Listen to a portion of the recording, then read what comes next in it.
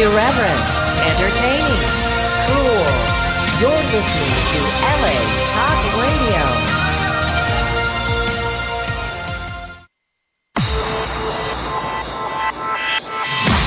You're listening to Reza Riffs with Keith Reza and Alan Lee, right here on LA Talk Radio. All right, welcome to the show. I'm Yeah. here with Alan Lee, my trusty sidekick, Sure, outside and over our here. guest, the legendary Bobby Slayton. Yeah, wow, we're excited. You know, you should really throw in comedian Bobby Slayton, because not really many people know who I am. You know, I've done a lot of podcasts. You know what the greatest thing about doing this podcast is? I know I'm serious. I know you think I'm going to slam you guys. Don't worry. But it's right down the street from my house. And Oh. for people who live in L.A. or have been to L.A., I mean, a lot of cities are like this, but to have anything close by you in Los Angeles is an amazing thing. You know, I grew up in New York. I mean, you know, sometimes you have to go take the subway to Brooklyn, but you always had things in the neighborhood. Here, there's no neighborhood. There's no walking, because I live up in the hills. So just to come down the street. But here's the best part. So, Keith, you didn't think I was going to talk about this.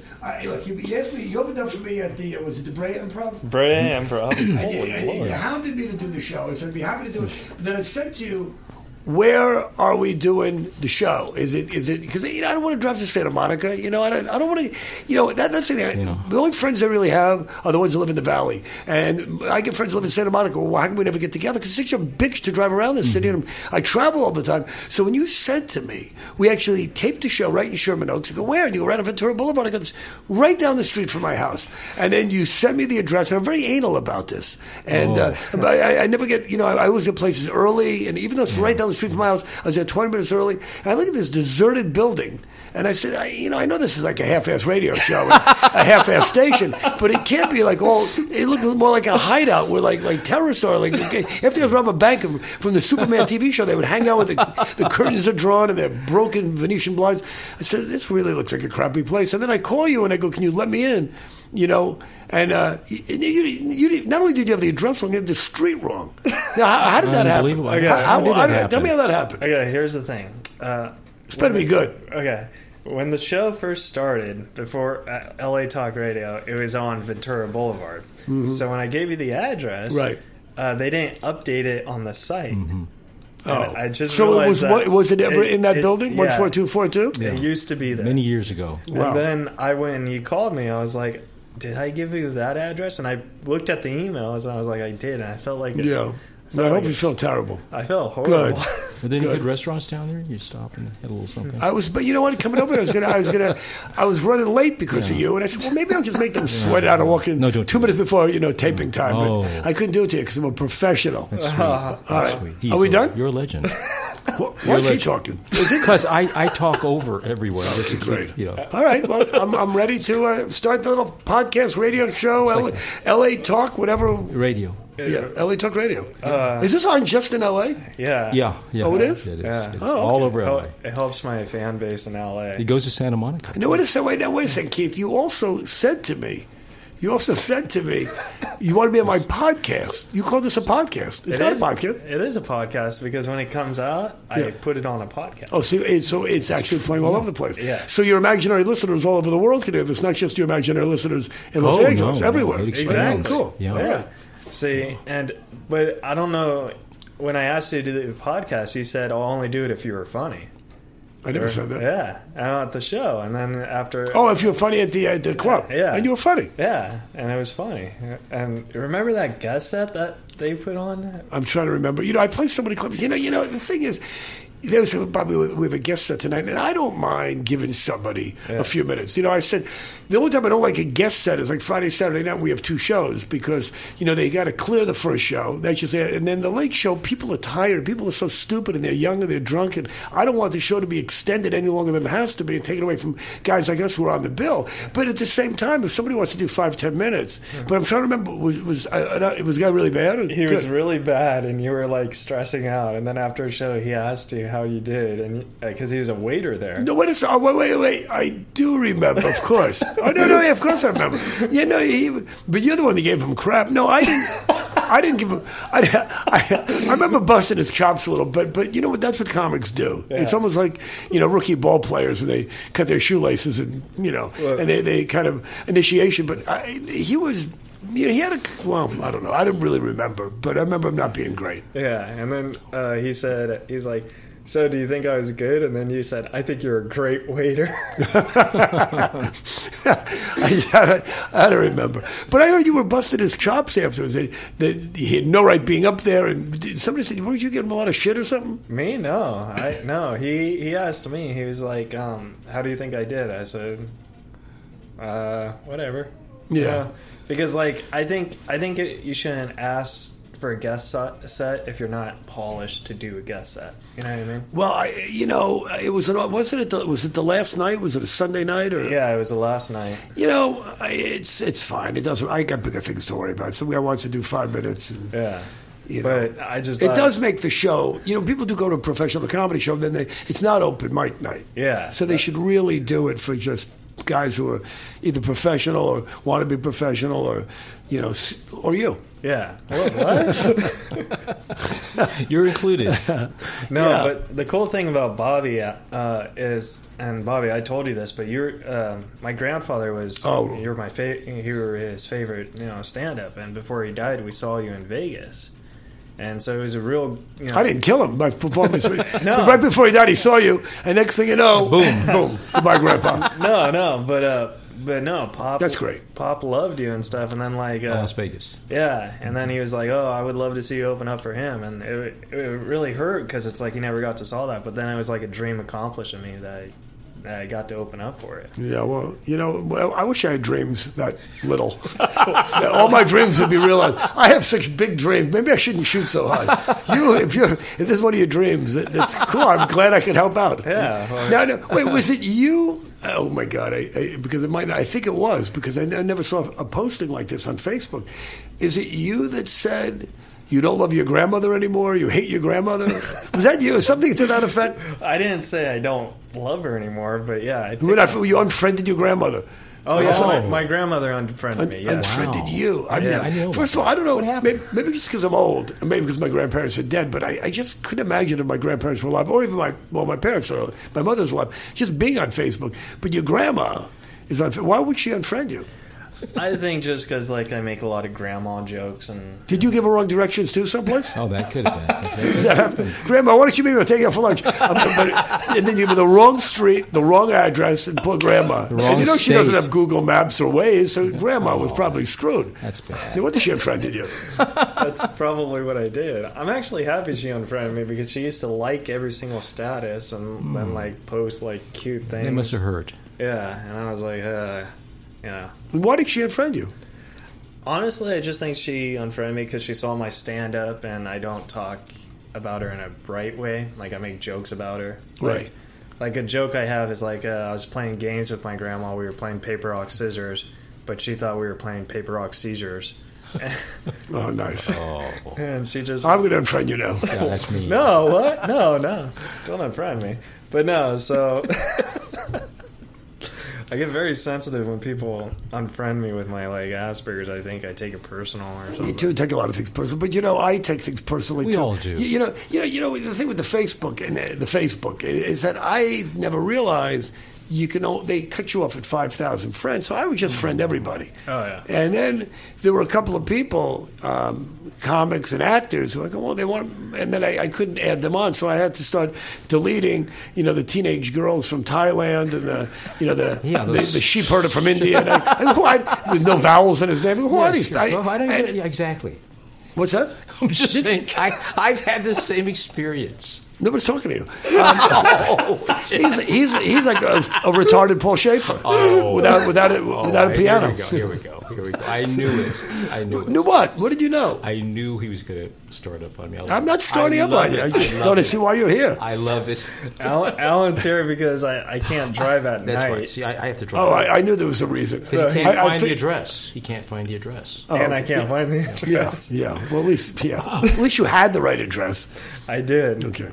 So, Bobby, why don't they let you drive at night? I just don't drive at night because what it is I don't see light that good. So, when stop signs and red, green, blue. I just have a hard time seeing light. Are you Chinese? No. Okay. I'm Caucasian. Okay. And but with my Asperger's, I'm very sensitive to light, so I don't see. Oh, that's right. I think you told me that. I think you told me that. Yeah. When I opened up for you, my girlfriend at the time actually. She's gone already? That wasn't that long ago. We were. Yeah. Well, I thought you were still with her. No. It's short story. Whatever. Anyways, changing the subject, I posted on Twitter questions for Bobby Slayton. And so you want to hear questions from the Twitter feed? I can't wait. You can't wait? I can't imagine just reading this Twitter feed and what they have to say. This no good can come of this. But okay, sure, of course. We have 45 minutes to kill. What else am I going to do? Well, no. Talk to the retarded Paul Schaefer over here? I mean... Yeah, sure, whatever you want to do. Hi, Bobby. What? Okay. Bobby, when did you start doing stand-up comedy? Do you remember your first time on stage? Oh, my God. These are the kind of questions I'm going to have to get. Yeah, of course. I think that's like saying, do you remember... I even think a guy like Mick Jagger probably remembers the first woman he had sex with. I mean, the first time... you're on do stand up. It's a major thing. Yeah. Well, tell us about it. What was it? Was pretty. I have it on. I actually have it on tape. It was 38 years ago, and I have it on a little. I have it on a cassette. Remember you ever hear those things? Yeah. They came right after 8 tracks. We had these cassette things back in the. I would go to Best Buy in my covered wagon and stock up on them. But, I remember the first time I did stand-up. There was a club in San Francisco called the Holy City Zoo. And they did comedy. They did professional comedy on Sunday nights and open mic night on Tuesday. And the other nights, it was a really small club. It was literally, I think, 70 or 80 seats max. It's so small. And... oh, my God. Maybe not even that big. So, but you know what? When you're first time on stage, when it's a full room with 70 people, that really is a big crowd. Yeah. When you've never been on stage before outside of 4th grade, The Lion, the Witch, and the Wardrobe, which I killed, by the way. Opened and closed in one day. But we, so anyway, I was at a party, and somebody said to me, I was always telling jokes or something. I mean, I never did stand-up. And somebody said, you should do stand-up. There's a place called the Holy City Zoo. And you should... I was a bike messenger downtown. I was 21 years old. And so I go on Sunday night to the so-called professional comedians. And they weren't really very good. I mean, I didn't really watch that much. It was packed. And I'm watching thinking, I could do this. And the guy booking the club, Tony DePaul, said, you want to go on tonight? I said, no, I was going to sign up for Tuesday, next Tuesday. I mean, 9 days from now, because I've never done stand-up. I didn't have any routines. It's not like I did in the college Rathskeller or my fraternity or, it was like Billy Crystal performing at all my parents' parties. So I said, I got to put something together. But he was going to put me on the professional comedy night. And I found out months later that was a big opportunity because, all these guys had these little power trips where, they would never put you're an amateur, so you got to go on Tuesday. And even if you got there early to sign up, they put you on the whim of the guy, Tony booking it. So anyway, I spent 9 days riding around like a mental patient on my little bike, delivering stuff in downtown San Francisco, putting together 5 minutes. And I got up on stage, and I signed up second. And I thought he was going to put me on second, and he didn't. But I just jumped on stage and took the mic from him. And after he's kind of pissed, he goes, hey, man, you can't just jump on stage. I go, well, I was number 2. He goes, well, I just put you on whenever I feel like putting you on. But I jumped up there, and I did my little set. And for a guy that never did stand-up and didn't have, like a guy like you, I'm not saying it's easy for you, but you have so many comics you can watch now. There's so many comedians. In a way, it makes it tougher because everything's been done. All the styles have been done, all the jokes, or a lot of them.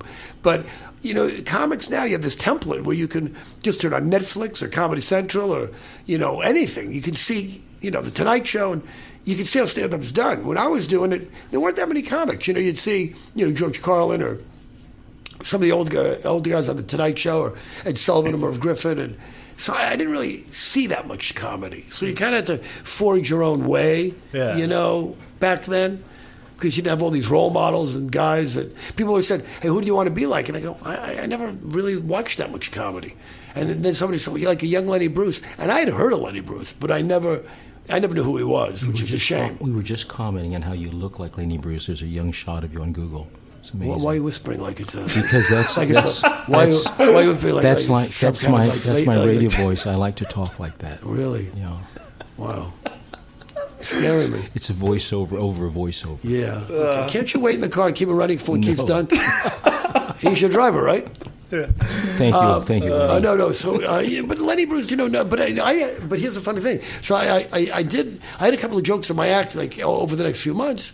And then I started reading about Lenny Bruce and listening to him, and he had done a couple of the jokes, obviously before I did. And I said, well, that's kind of cool that I'm thinking the same lines of a guy like Lenny Bruce. I mean, I wasn't really as good, but at least I knew I was kind of sort of pointed in the right direction and headed in the right direction. And so I always fancied myself like this cutting edge, even though I look back at the crap now and it wasn't really very cutting edge, But, compared to what a lot of the guys were doing in San Francisco back then, impressions and, I guess some of it was kind of, a little bit more biting than, when people would get pissed, I kind of liked it. Yeah. So I kind of went that route. And you see where it got me on your dumb podcast. You see, after 40 years, look where I've wound up. No. I appreciate you doing this podcast. I know. I'm happy to be here. Do you remember if you killed that night? Or? Well, I have the tape. Yeah. Young comedians used to ask me for advice all the time, and I was in no position to give anybody advice, but I used to say, you should really tape yourself. And I used to record myself all the time. Yeah. And then, I drive back from the Irvine Improv back to L.A., an hour drive, and I'd put the cassette in, and a lot of times I thought the set went okay, and it went a lot better than I thought. And then sometimes I thought I killed, and it didn't go quite as well as I thought. And then sometimes... that joke didn't work, and I realized I was talking too fast. And so one of the best things to do is tape yourself. And then I found even better than audio recording yourself is to videotape yourself. Because I'd look at myself, and I'd be hunched over on stage, and, you have these little mannerisms that, are very self-conscious, and you don't realize you're doing them. Yeah. I mean, you videotape yourself, and then you realize, God, that's really stupid, and why'd I wear that shirt, or my belly's sticking out, or I shouldn't grab the mic that way, or, you learn if you can be subjective and objective about watching yourself, which is tough to do. But I was always very critical of my stuff. And, there were nights where I would do 45 minutes an hour and kill, but I go, okay, with these jokes that I've done a million times, I didn't try anything new. I didn't go out on a limb. Yeah. I've done, so a lot of times. But getting back to what you said about did I kill? No, I didn't kill. Yeah. But for a new guy, for his first time on stage, with pretty dumb material, I did well. Yeah. And audiences back then, now, you go to a comedy club, it's, I think, a little bit easier because people are there to laugh. The open mic night, they're there to laugh, but people weren't really trained. People didn't know how to act. I mean, people still do that. Oh, I wasn't heckling. I was part of the show, and he wanted me to yell at him. People are still idiots. Yeah. They'll never change. I think I don't do open mics. I mean, I haven't done open mics in 7 years, but I remember when I did them, no one laughed. And then when you do comedy shows, people are there to laugh. Yeah, it's tough. Well, the other thing, though, is I used to open up for a lot of rock and roll bands in San Francisco. And sometimes you weren't even billed. There's comedians that have done bits about it, Albert Brooks and Billy Crystal. There's a lot of guys, a lot of comics cut their teeth opening for bands. And that can be the toughest but the most rewarding because when people are not there to see you, they don't even know you're on the bill. They're there to see whoever, Tom Jones or... You opened up for Tom Jones? No, I didn't. No. My act was never clean enough to play all the... a lot of my friends would open up for Diana Ross and maybe Frank Sinatra and, The Fifth Dimension and all these middle-of-the-road but really good, big drawing Vegas acts. My act was always too blue or dirty, or I don't even like to call it blue or dirty, but it wasn't Vegas mainstream. So I opened up for rock bands. And I was some Motown, Fort Thompson, Ray Charles, Tower Power. A lot of bands, Warren Zevon, a lot of bands. And those were, when I was a younger comic, it was tough. Yeah. Those crowds for a band, how'd you deal with those? Yeah, because I've never opened up for a band. It was tough. It was really tough. But like I said, when you did well, in a way, it was a lot more rewarding than doing well in a comedy club because people are not there to laugh, and they're not there to see you. I remember there was one time in Tahoe, Yeah, I mean, you always wanted to be on the bill, and most of the time I was. But July 4th weekend, back in the 80s, I was opening up for Eddie Money when Eddie was like at the top of his game, and so I get up to Caesar's Tahoe, and it's hard enough opening for a rock band, but my name's not on the marquee. Yeah. And I call up the entertainment director. He goes, well, the marquee people, the union people, they've already left, and we can't get your name up there. So it was going to be tough enough opening for doing this show, and you get a rowdy, people are, hanging out and skiing all day, whatever they're doing now, stoned out of their minds, and the lights come down, and the big roar goes up, and then they go, please welcome comedian Bobby Slayton. And, a few people clapped because I was from the Bay Area. I started, and Lake Tahoe was not far away, so, maybe a quarter of the audience knew who I was. And maybe half of them wanted to see me. So that was always the challenge. And that's why I always started talking so fast, because, it was like get them before they get you. It was like kill or be killed. Yeah. That's and see, that's the thing, like, why I admire your stand-up so much, because you're so old school comedy, and not a lot of guys do, what you do, just go up real fast and just... No, they don't. Yeah. No, they don't. And so, Don Rickles, you call him the Don Rickles of comedy, the pit bull of comedy. Are you falling asleep as you're talking? Yeah, I am. You feel like you're about to nod off. Falling as asleep. you said, it comes to the... I am. I've had a hard day. It sounds like you Thank you. Thank you. You have a thought. But you can't just take the sentence to fruition. It's like, Don Rickles... Yeah. Don. You have to grab on that last word. well, that like every Here's 10 my minutes, Don Rickles laugh for it. Is that better? That was great. That was great. You should do a whole hour of him doing impressions. You should have interviewed me as Don Rickles. Nobody would have known. that was the second question I actually got on Twitter. Bobby, where did the nickname the Pit Bull of Comedy come from? Oh, God, I get that so much. Oh, do you? Yeah. We don't need to answer that. I was just reading. Well, first of all, I should really drop that whole thing because I'm just so tired of it. But then... the comedy clubs keep advertising. It was years ago.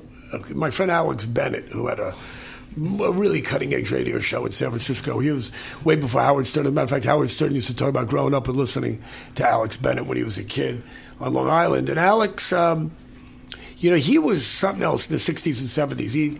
He advocating, all kinds of, legalization of marijuana, which was really not, that was, and you have John Lennon, Yoko Ono on the show, and the Black Panthers, and it was a real radical, left-wing kind of liberal kind of, it was a really cool show. So Alex went to San Francisco, and I, grew up in New York. I went to San Francisco. When I found out he was doing radio there, I went in to see him, and I was the guy that, it would have happened anyway, but morning radio, there's so many morning radio stations. Here in L.A., Kevin and Bean and Heidi and Frank and, Mancow in Chicago and, Stern. There's every city's got 20 radio shows where they do comics on the morning show.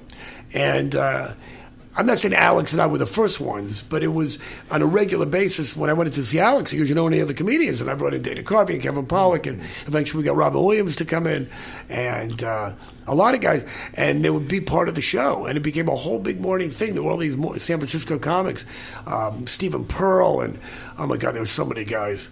Some aren't even around anymore. But anyway, so Alex, I'm on the show one morning, and I get to do a joke about McDonald's, and every comic had a joke about McDonald's, and it was McDonald's and airlines, and it wasn't really that bad. I didn't remember what the joke was, but the advertising executive from the station came running in and goes, you just lost us a $50,000 account, and Alex goes, you're like a pit bull. This is when pit bulls was first getting in the news. They're eating the heads off the children when the babysitters weren't looking, and they're attacking the mailman, and so Alex says, we put you on the radio, you're like a pit bull, you bite the hand that feeds you. And he just started calling me the pit bull of comedy, or hey, pit bull, and that kind of stuck. And the first time I did a TV show, I gave me at the Improv or something, they said, what's your introduction? And I just called me the pit bull of comedy, I guess. And so it just kind of stuck, and now I'm kind of burdened with it. But you're burdened with it, but that's like... You still awake? I'm trying. Okay. I'm wide awake. But no, but that's like your... Because that's like your thing. Because like when I saw you, when people heckled you, you just went so fast off on them. Like, you turned around what they're going to say off on them. It was hysterical. Well, I don't always do that. I try. I really... like to do my act. You know, I don't really want to. I don't. You know, Don Rickles, you know, was one of the first, and still, you know, he's still one of the greatest. That he was one of those guys, you know, with Frank Sinatra and Elvis Presley, you know, going after people. And I mean, other comics I'm sure did it, but he made an art form of it, and that's his act. Yeah. And even if, you know, I think it was the Tonight Show, Johnny Carson, when he calls Rickles on the carpet. Rickles, you know, the black guy back there. And Johnny goes, I don't see a black guy. There's no black guy back there. You know, because there's always some part of it. Because I've seen Rickles live. And the Japanese guy up front goes, who? And there's the Japanese guy up front. So, you know, Rickles makes an art of just making fun of people even if they're not there, because that's his whole shtick. But I would really, for the most part, rather do my show. And a lot of times I just start talking to people, and I don't mean to. If I'm talking about marriage, hey, you two married? What are you guys, gay? And then do my gay stuff. And I kind of want to bring the audience in. And sometimes they really think that now they're part of the show, and they just start talking back to me, which is my fault for talking to them in the first place. But there are shows that I do where I do an hour, and 45 minutes of it, it's talking to the audience and doing the material and intertwining it, and it works out great. It's nice to know I just have the material to fall back on, but I've had people come to my show and sit up front, and they get really pissed. Well, we're not here to be part of your show. And then I have people thinking I'm going to be like Rickles, who come to my show and want to be picked on. And they're like, man, we came to your show and you didn't pick on us at all. And, you know, it's like it's damned if I do, damned if I don't. You know, there's some comedy clubs that put up signs when I play. You know, Bobby Slayton's one of our favorite comics, although we recommend if you faint at heart, his material might not be suitable for, you know. And then people go, there was nothing. You know, they see the sign and they come in expecting, God, this guy's going to be dirty and blue and outrageous. And I'm really not. Yeah. And then, but they do it, the comedy clubs do it so when people do get upset, well, we had the sign. Yeah. You know. That's smart. Yeah. But they said that really brings in more people, you know, than scares people away. Yeah. You know. Did they have the sign at Brea? I don't think they did. I don't think they went to Brea, but most of the improvs used to. Yeah. You know, Comedy Magic Club used to, and a few clubs, Funny Bones, sometimes put something like that. You know, it's like the ride thing at Disneyland. If you have high blood pressure, bad back, you might want to attend a different ride or something. You know, that kind of thing. Now, which one do you enjoy playing more, casinos or comedy clubs? I don't enjoy playing anywhere. I just you don't. I would stay home for the rest of my life. Oh. You know, I don't play that many casinos. But, you know, it depends because, you know, if you play in a big theater, I mean, the thing is that I never got to the point where, like, Ray Romano or Jay Leno or Louis Black, I go to Vegas and very often I'll play a comedy club or I'll do a weekend out at the South Point or the Orleans. You know, they're smaller casinos and they're great. I would much rather play a showroom than a comedy club. Because, you know, when you play in a showroom, if you play in a casino in Vegas, you know, people have a lot of choices in that town. If they're coming to see you, I mean, they could have got free tickets. They might be in the hotel. But the fact that, I mean, because I was in Vegas for a long time, and I was at Hooters, at Tropicana. Yeah. That's where I saw you at, is Hooters. Really? Yeah. That's a whole other story. I don't really want to get into that one. But now I play the South Point once or twice a year. And it's great because it's Bobby Slayton and friends that I bring, you know, a couple other comedians. And people are there to see comedy. You go to a comedy club, I mean, they're there to see comedy, but a lot of them, you know, it's a different dynamic in a comedy club. Yeah. You know, and they're not as monitored as well. Maybe they're not as expensive as the casinos. People pay, you know, $30, $40 for a ticket. I think they tend to pay attention more, although that's not always true. Yeah. You know. Yeah, I've never performed at a casino, so I don't know. Yeah. You want to take me to South Point? No. Oh, excellent. Well, no, but if that was one of your dreams, but it wasn't. Your dream was opening for me. You need to have bigger dreams. I told you that at the beginning of the broadcast. Oh, my new dream is to tour with you. Yeah. A lot of guys want to do that. Not as pretty as it sounds. More dumb question from your imaginary listeners. What else you got? No. This one says, Bobby, which movie do you like better, Candy Shack or Ghostbusters? Which movie do I like better? Caddyshack or Ghostbusters? Yeah. What does that have to do with me? I don't know. This is just a Twitter question. Well, let me think about that because I haven't seen either before. I love both of those. I love Caddyshack and I love Ghostbusters. They were both really good. There were neither of them were Weekend at Bernie's, but Weekend at Bernie's was hysterical. Was it? Oh. I'm not sure I ever made it through it. And Weekend at Bernie's too came. You know, I was in some hotel room a couple of months ago, and there weren't a lot of channel options, and it wasn't a lot going on. And American Movie Classics, Weekend at Bernie's 2, and I started watching it. I go, I didn't really get what was going on because I didn't see the first Weekend at Bernie's. I think it's a trilogy, isn't it? I like both those movies. I think Caddyshack maybe Rodney more. was in that. Rodney Dangerfield. Huh? Rodney Dangerfield. Sounds like he's whispering answers to you. I was just agreeing with him. Like, yeah. Rodney Dangerfield, yes, he was in that. Yes. I thought I'd bring that up. Yeah. Bobby, I hope he's a better driver than he is an interview guy. Oh, he's a great driver. He's actually a sideshow. Wait, quiet for a second. These great soundproof studios. People, I think my ride's here. Can you hear that? You can actually hear the sirens in these beautiful LA Talk Radio soundproof booths. It's great. Bobby, and good headphones too. I know. Well, somebody turned these on so loud. Anyways, and my glasses are falling off. I have a question. Do you enjoy acting more than stand-up?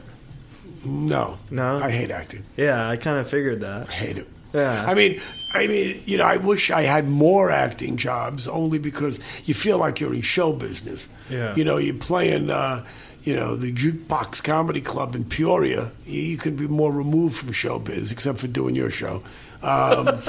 You're in a movie, and it's funny. I actually tweeted this last night.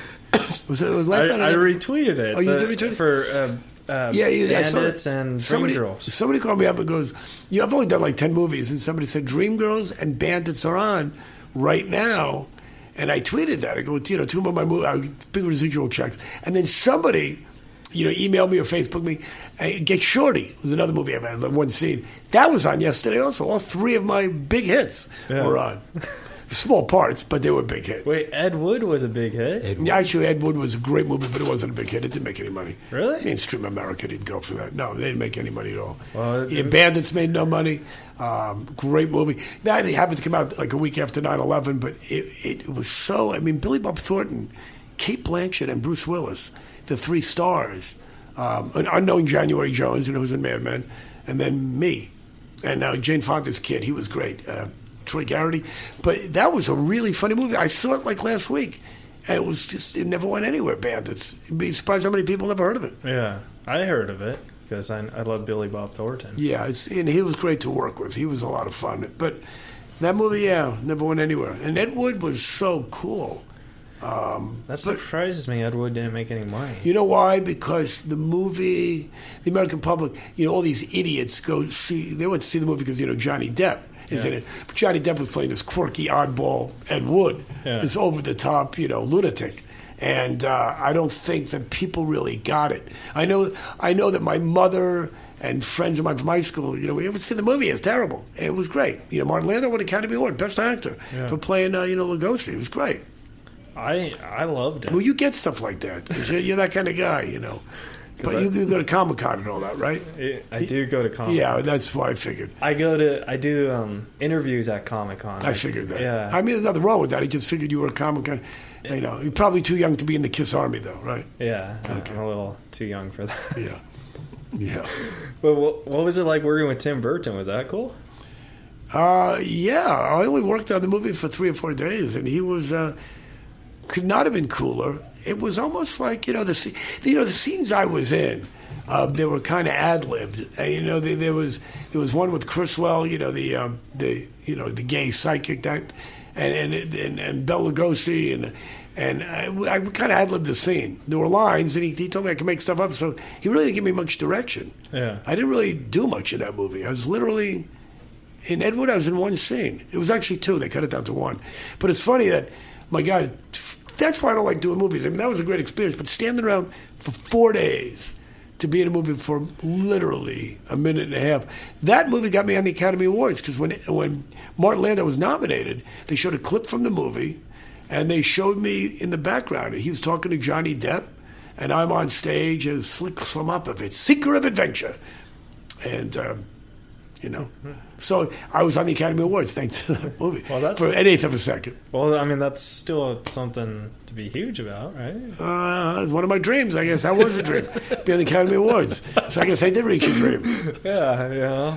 And then are you laughing or sleeping? I'm snoring. I wanted to see Somewhere Over the Rainbow, but you won't give me a chance. Oh. I have a question. Okay, a big question for Bobby. All right.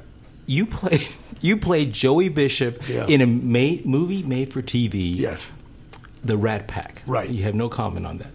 No comment? Yeah, I want to comment. Oh, you want to comment on it? I want to comment. Oh, you want to comment? No, Joey Bishop. It's amazing. I'm so impressed with it. No comment. You know, you'd be surprised how many people don't even remember who Joey Bishop is. That's why it's so hard playing comedy clubs now, because, you know, it's you get kids that don't know who the Beatles are, can't name them. And I always hate people who go, it was before my time. Well, you know what? World War II was before my time, and so was Thomas Edison, and so was Al Jolson, and so was George Washington. There's a lot of things. Barely, yeah. And, I mean, I know who these people are, and I know what they've done, and I know, but people just use this. You know, popular culture today is so it's such awful. It's awful. I mean, there's some good stuff out there, some great stuff. There always will be, but you know, people got to know the roots of music, and they got to know the roots of, you know, television and Hollywood, and they're just so stupid. And that's why I'm glad 30 years from now that there'll be no more World. You can't do Ed Sullivan impressions today. I think Rich Little probably still does one. But, yeah, even though you couldn't do that. Couldn't even do a Johnny Carson one. You'd be surprised how many kids don't know who Johnny Carson is. Yeah, that's true. But, yeah, doing that Rat Pack movie was pretty cool. That was really great. You know, because to work with Ray Liotta playing Sinatra, his birthday was the other night, and, you know, Joe Mantegna playing Dean Martin, you know, and the great Don Cheadle playing Sammy, and me being Joey Bishop was really kind of like the real Joey Bishop, because Joey was a talented guy, but he's just a nightclub comic. You know, he wasn't one of the showbiz heads on Mount Rushmore like those three guys. So here I am working with three major Hollywood actors. So in a way, I kind of was like the Joey Bishop, like Tito Jackson. I was part of the family, but totally dispensable. Nice. Yeah. Who played Peter Lawford? Oh, what's his name? Peter was great. Angus McFadden, a Scottish actor, who he was great. He was really good. Now, did you do any research, like playing him? Or? Yeah, I did a lot of research. Yeah, it was great. Because I did. No, I didn't know whether to take that seriously or not. Huh? What? Because you didn't like acting. But here's the thing with Joey Bishop. So it took me forever to get the part. I had to go and read 3 or 4 times. And first they thought I was too old. I was 42. Joey Bishop was 42. Ray Liotta was playing the part of 42. And Frank Sinatra at the time was 42. Give or take a year. I think we were all about 42. And I looked the same age as Ray Liotta, you know, same height as Ray Liotta, maybe a little bit shorter, which was perfect, you know. And I'm going, but why do I look too old? And then I dyed my hair so I look younger, and they kept bringing in all these other actors, and finally I got it. So I said, I had only done about 10 movies, and every part I've ever done has been a fast-talking New York Jew. That's Joey Bishop, although he's from Philly. I was basically playing the same part, but I never played a real person before. So I have these visions of De Niro as Raging Bull and Meryl Streep learning how to play the cello and speak German or whatever the hell these method actors do. So I go to the Museum of Broadcasting, where they have it's an amazing place in Beverly Hills. We got one in New York too. It's great. It's great. And so I pack a little snack and I sneak it in, and I say to my wife, go to the Museum of Broadcasting. I got my notebook. I'm going to watch Joey Bishop. I'm going to watch the Joey Bishop show. And he had a talk show and a sitcom. And I'm going to sit, watch him for hours and study him. And literally, after 10 minutes, I go, oh, I got it. Because he was just like me. You know, he talked a little like Jackie Mason, you know, like the odd dog. It's me, Joey, Frank, hey, Sammy, hey, Dean. I wish the people out there could see this. I wish they could see it right here. Oh. Joey Bishop. Yeah. It was fantastic. Thank you. Thank you. Is this one of your dreams to see me do Joey Bishop? No, I wanted to play Regis. Both of you guys are making your dreams come true today. I'm so happy I could help you too, especially during the holiday season. Now, Bobby, we have another Twitter question. Where are you getting these Twitter questions from? That's a good question. From Twitter, my fan base. Oh. Yeah. Do you want to know who's tweeted this? Or I don't care. Right. If you want to tell me, I mean, sure, if you make the person happy. Okay. What do you keep coughing in the microphone for? What the fuck's wrong with you? I'm sorry. You made me laugh so much. This is from... You can cough in the other direction. You don't have to go right into the microphone. And then people think it's me. They think Bobby Slayton's got Ebola. What's wrong with Slayton? Why is he coughing so much? Okay, it's me. I'm the one. I'm coughing. I want everyone out there to know it was me. Okay, here's a question for Bobby. Bobby, do you write down your material, or do you just say it on stage, or both? And this is both. From Ron Dude. Ron Dude. Ron Dude? Yeah, Ron Dude. I just retweeted it, so you could say. No, I believe you. You have to show me. Of course I write it down. I have notes in my pocket. It's my little security blanket. I've never gone on stage without notes in my pocket. Rarely do I take them out. But, sometimes, right before I go on, I look at a few new things I want to try, and I always have them in my pocket. But I always write it. No, I mean, I ad-lib a lot of stuff, and I make up stuff, and some stuff is, maybe happened that day or is going on, and make it up as I go along, but I have a core of material. That, I don't always get to most of it, but I like to know I have it written down in case my mind goes blank. Now, I have a question. You've been doing stand-up for a long time. Long time. Yeah, and you're one of the best. How much material do you have? Is it like 24 hours? Not as much as you would think. Really? No, you look at guys like Bill Burr and Louis C.K. who write a new hour every half an hour. Those guys are just always writing. I have 3 CDs. So right there are 3 hours. Okay. But you have a special. Born to be Bobby. Yeah, and that's a lot of that stuff. People are complaining because they say, well, a lot of this stuff is old material from all his CDs. But I'd never done a 1 hour special. So I wanted to do the best of, So I took a lot of that stuff, plus some new stuff. But that was 4 or 5 years ago already. So, I mean, if I did every bit I had, which we could never remember, an hour of it's probably obsolete by now. It's been done by other people, not the same, not that people took it from me, but, the premises have been done to death. I haven't really looked back at a lot of the stuff. And, but if I had to stay on stage and I had my notes and I slow down, I could probably do 2 or 3 hours. Yeah. That's cool. I wouldn't want to. Oh, you wouldn't want to? No. Oh. Guys like Dave Chappelle and Carlos Mencia about, the 2-hour shows. What the hell are you doing? That's great. People are laughing, and you want to be up there. I think once I did almost an hour, 45 hour, 2-hour show once, but I don't. It's like leave them wanting more. And the old showbiz saying. Now, do you find this is just my question because everyone loves Louis C.K. and I personally. I think he's a good writer, but I don't think he's a great stand-up. Well, I haven't really watched him do that much stand-up. Yeah. From what I've seen, I've always loved him. And, he did the Nasty show in Montreal a few times with me, and he was spectacular. But I don't really watch comics for, an hour that often. Yeah. Because you're worried about your hour, right? I think the great thing about Louis C.K. is that Louis just gets up, and I think a lot of times he's kind of just almost writing while he's up there, and it's not all going to hit. Yeah, you just keep doing that. You're going to get a lot of material. I love the guy, the fact that he's not afraid to take chances and just say what's on his mind. And from what I've seen of him, I love him. But then again, I haven't sat and watched that much stuff. I think also a lot of times people build up somebody so much, and then when you finally see them, you go, oh, they're not that great. You hear so much about them, or you expect so much, and if Woody Allen does a great movie, Andy Hall, and then the next one's not as good, well, or Billy Crystal hosts the Oscars, he was better last year. When you're a perfect 10, then you hit an 8 or 9, you go, he's much better last year. Mm-hmm. To rise to that level, it's got to be difficult. I've never been up there, so I wouldn't know. I've never been to that rarefied air. Do you ever do the Comedy Store? No. No? No. Why not? Because when I started out, in San Francisco, from New York.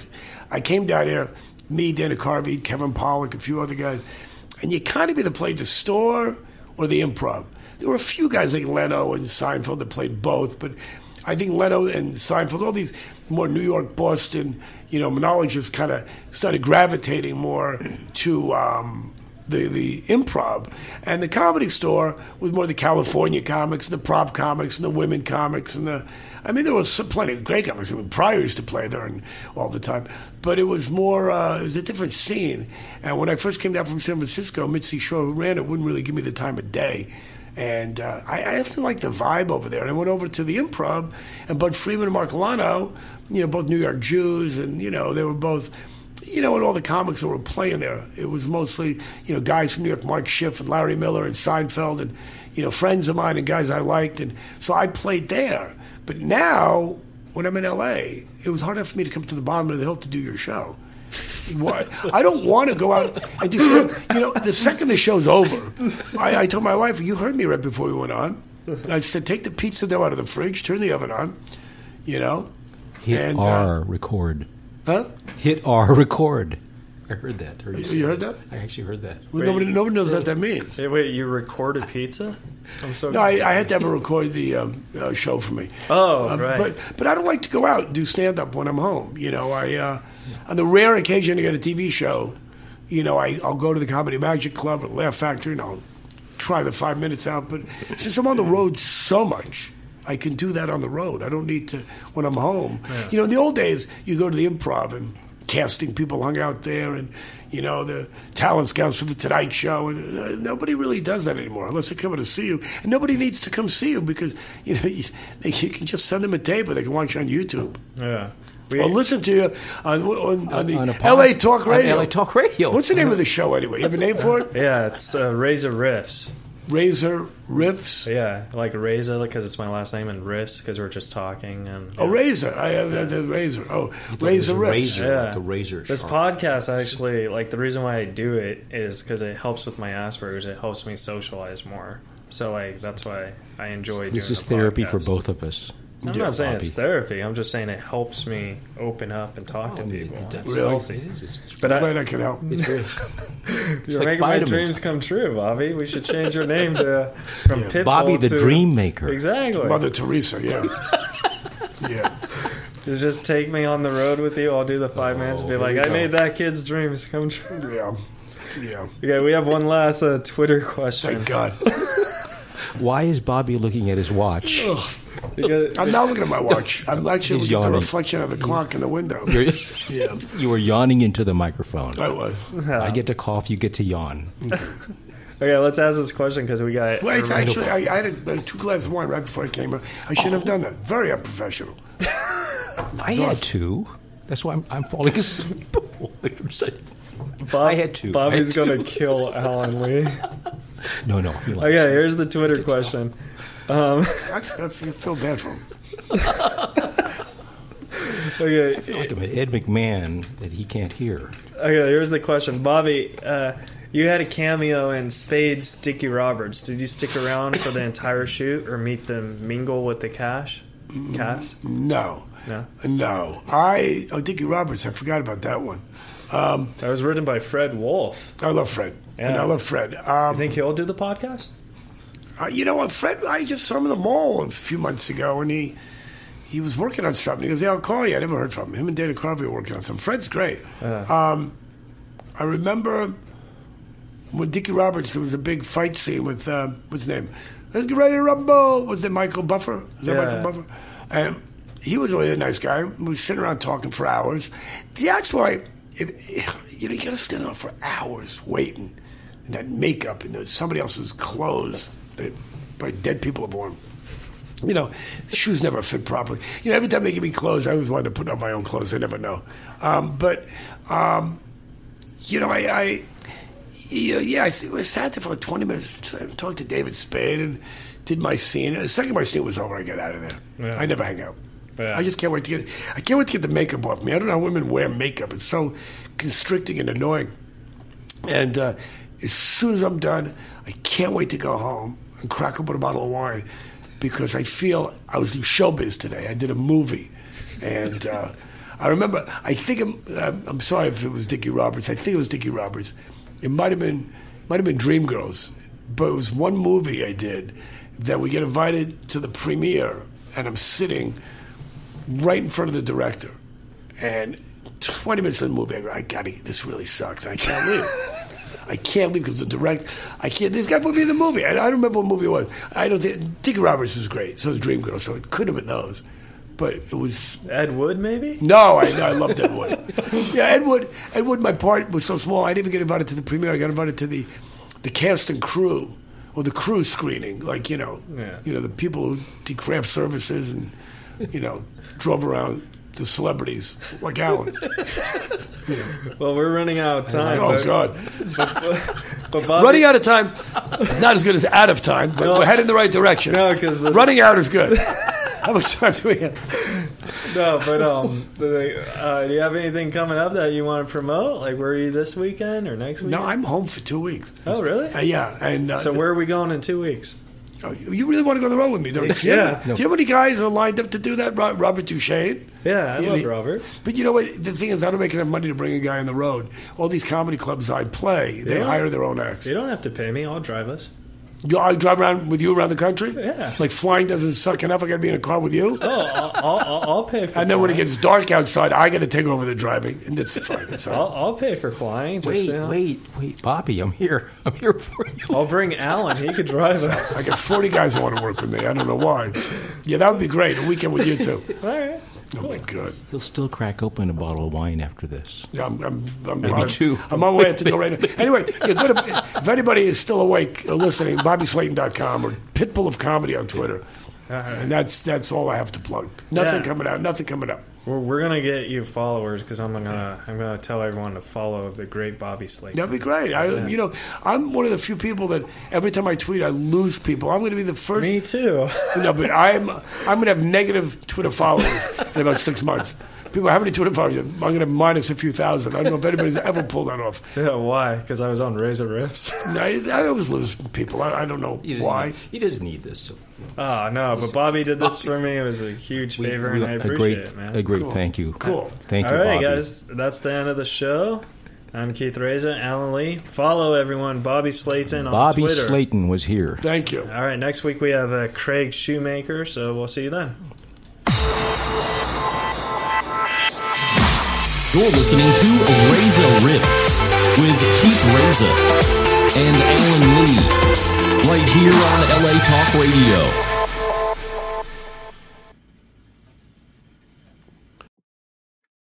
Hey guys, thanks for listening to the show. I really appreciate it.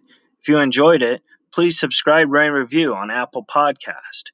Give us some feedback. Good, honest, terrible, doesn't matter. Also, follow us on social media. Twitter, Instagram, Facebook, @RazaRiffs. I am also on Stereo if you would like to chat with me there. www.stereo.com/KeithReza and on Cameo, www.cameo.com/KeithReza. If you enjoyed the show, please send us a donation on the Anchor app. We really do appreciate it, and we'll riff with you again soon.